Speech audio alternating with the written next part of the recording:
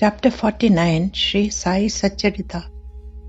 In this chapter, there are the stories of Hari Kanoba, Somdev Swamiji, and Nana Sahib Chandorkar and the beautiful Muslim lady. I will now narrate the stories of Hari Kanoba and Somdev Swami. Hari Kanoba, a resident of Mumbai, was a skeptic, and he came to Shirdi to test Baba. He had worn a new pair of sandals and had a feta with a gold embroidered lace trimming. Upon entering the Dwarkamai, he carefully placed his sandals in a corner and had darshan. After receiving Udi Prasad, he returned to the corner only to find that the sandals were stolen.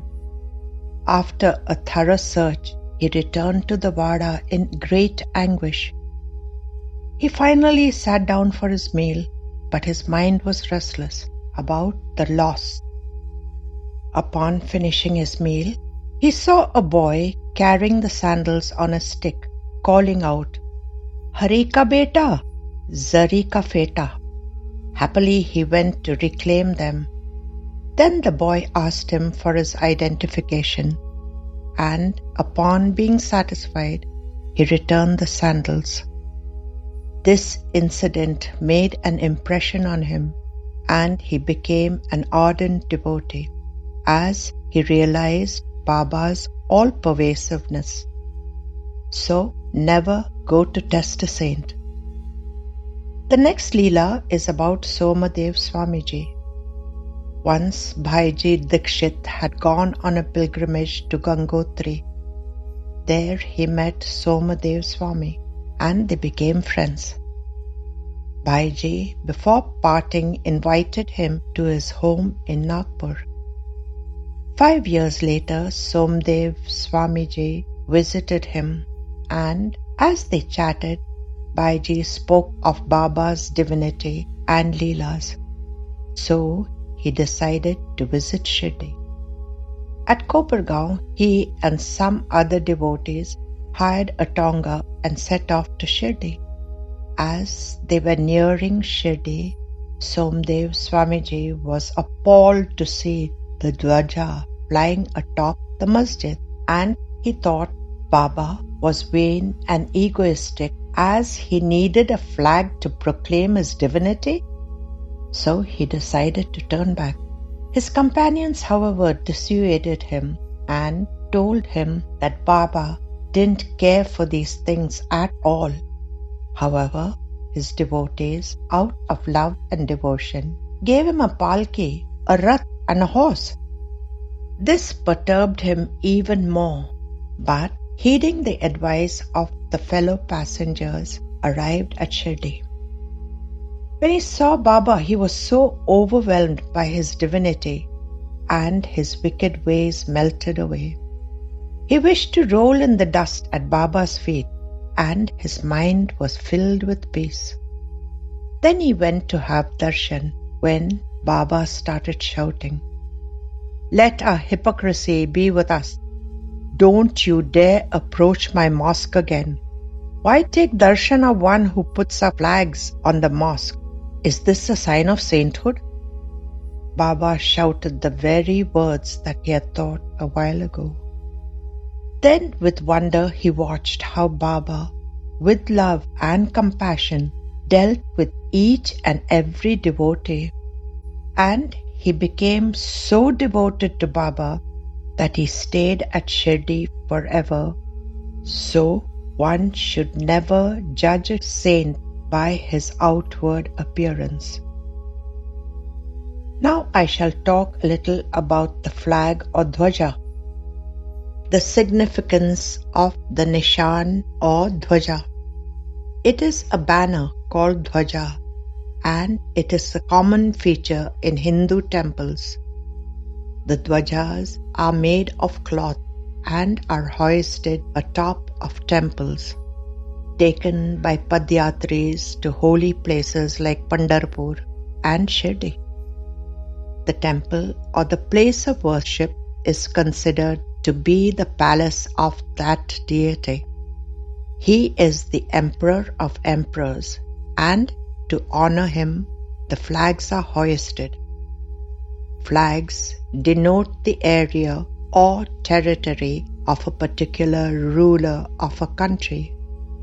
Similarly, the flags of Dwarka Mai indicate the palace of the Parabrahma Sri Sadguru Sai Baba. And lastly is the story of Nana Sahib Chandorkar and the beautiful Muslim lady. On one of his visits to Shirdi, Nana Sahib Chandorkar was sitting with Baba in the sanctum sanctorium of the Dwarka Mai and conversing with him. He noticed two Muslim ladies in the Sabha Mandap below waiting to have Baba's darshan. Since they had been waiting for quite a long time and were hesitant to come up, Nana thought, I have been sitting here for a long time. They want to have Baba's darshan but are shy to come up because I am sitting here.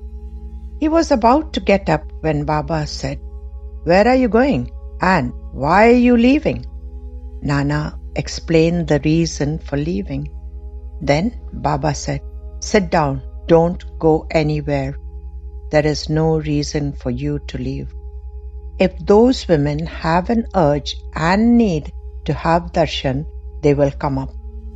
If they are so shy, then why do they come for darshan? Nana said not a word and sat down. They were parda-clad women, hence they waited a little more. And when Nana was still sitting there, they came up. They bowed to Baba and laid their head on Baba's feet. While doing so, they lifted the veil. One of them was an elderly lady. She bowed first. The younger lady then bowed. She too lifted her veil. Nana casually looked at her. She was young and extremely beautiful. He thought, if only she would lift her veil again, so I can see her once more.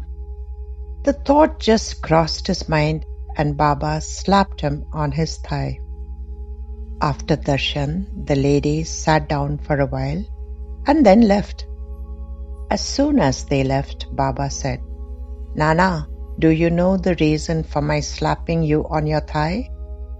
Nana said, Baba, you are the all-knowing Sadguru. I can't steal and hide anything from you, as you are bound to know it. But what I cannot understand is that when I am next to you, how could the mind seek passion? Then Baba explained in detail about human nature and passions. Baba said, Nana, aren't you a human being? The human being is filled with passion. This passion will awake and rise time and again. There are myriads of beautifully carved temples, one temple more beautiful and awesome than the other. But when we go to these temples, do we dwell on the beauty of the architecture or the outer facade? We enter the temple and behold the exquisitely carved idol. Again, do we dwell on the beauty of the idol or look at its divinity? Then shouldn't we appreciate the ingenuity and skill of Brahmadev? How skillfully he has created this universe, so vast and beautiful. Then we realize that God resides in each and every atom of this universe, be it beautiful or ugly. Nana, when you see a beautiful human being, you should think of how God resides in this beautiful person. This will make you appreciate the beauty without being disturbed. If you saw the same Muslim lady after having heard this, you would not have wanted to see her again. Remember this forever.